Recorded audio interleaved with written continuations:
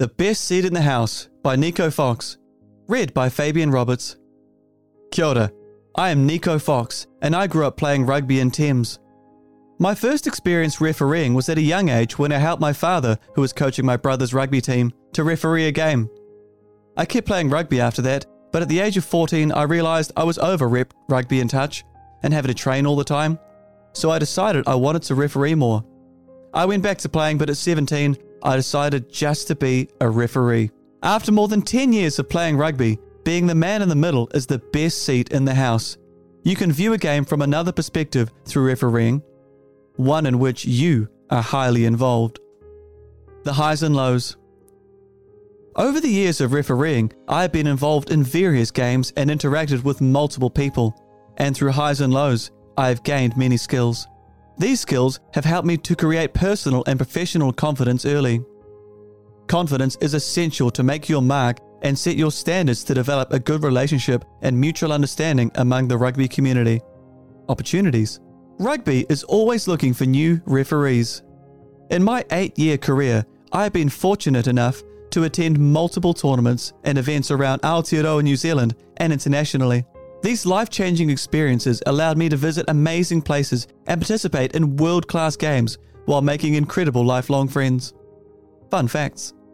People may think your Prem player is the expert on Saturday Arvo at rugby. Are they? Not only does the ref need to be technically onto it by understanding and keeping up with the new rules each year, but they also have to maintain physical fitness. On average, a rugby referee runs 7 kilometres each game, depending on the level. The same, if not more than, the players. Career. Professional sports are on the rise, and so is the need for referees. Refereeing is now a full-time career. Top professionals are travelling worldwide, mixing and mingling with famous athletes while getting paid. Professional rugby referees can earn up to $200,000 salary, plus paid travel costs, accommodation and game fees. The HSBC 7 circuit is also a fantastic career choice, skipping around the world, refereeing at various locations and getting to know new countries and cultures. Where is rugby referee going? It is impressive how far rugby has come with the introduction of technological advances.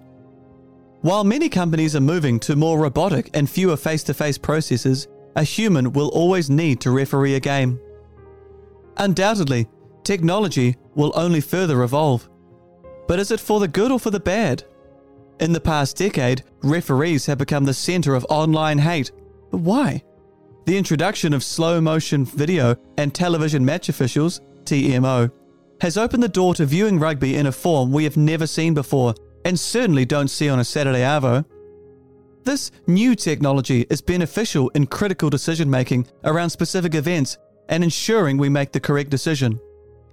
However, this has also allowed the public, who have never refereed before, to only view the game in the perspective of slow motion, slow down shots, resulting in them being more critical, in particular when games and referees don't have the luxuries of technology.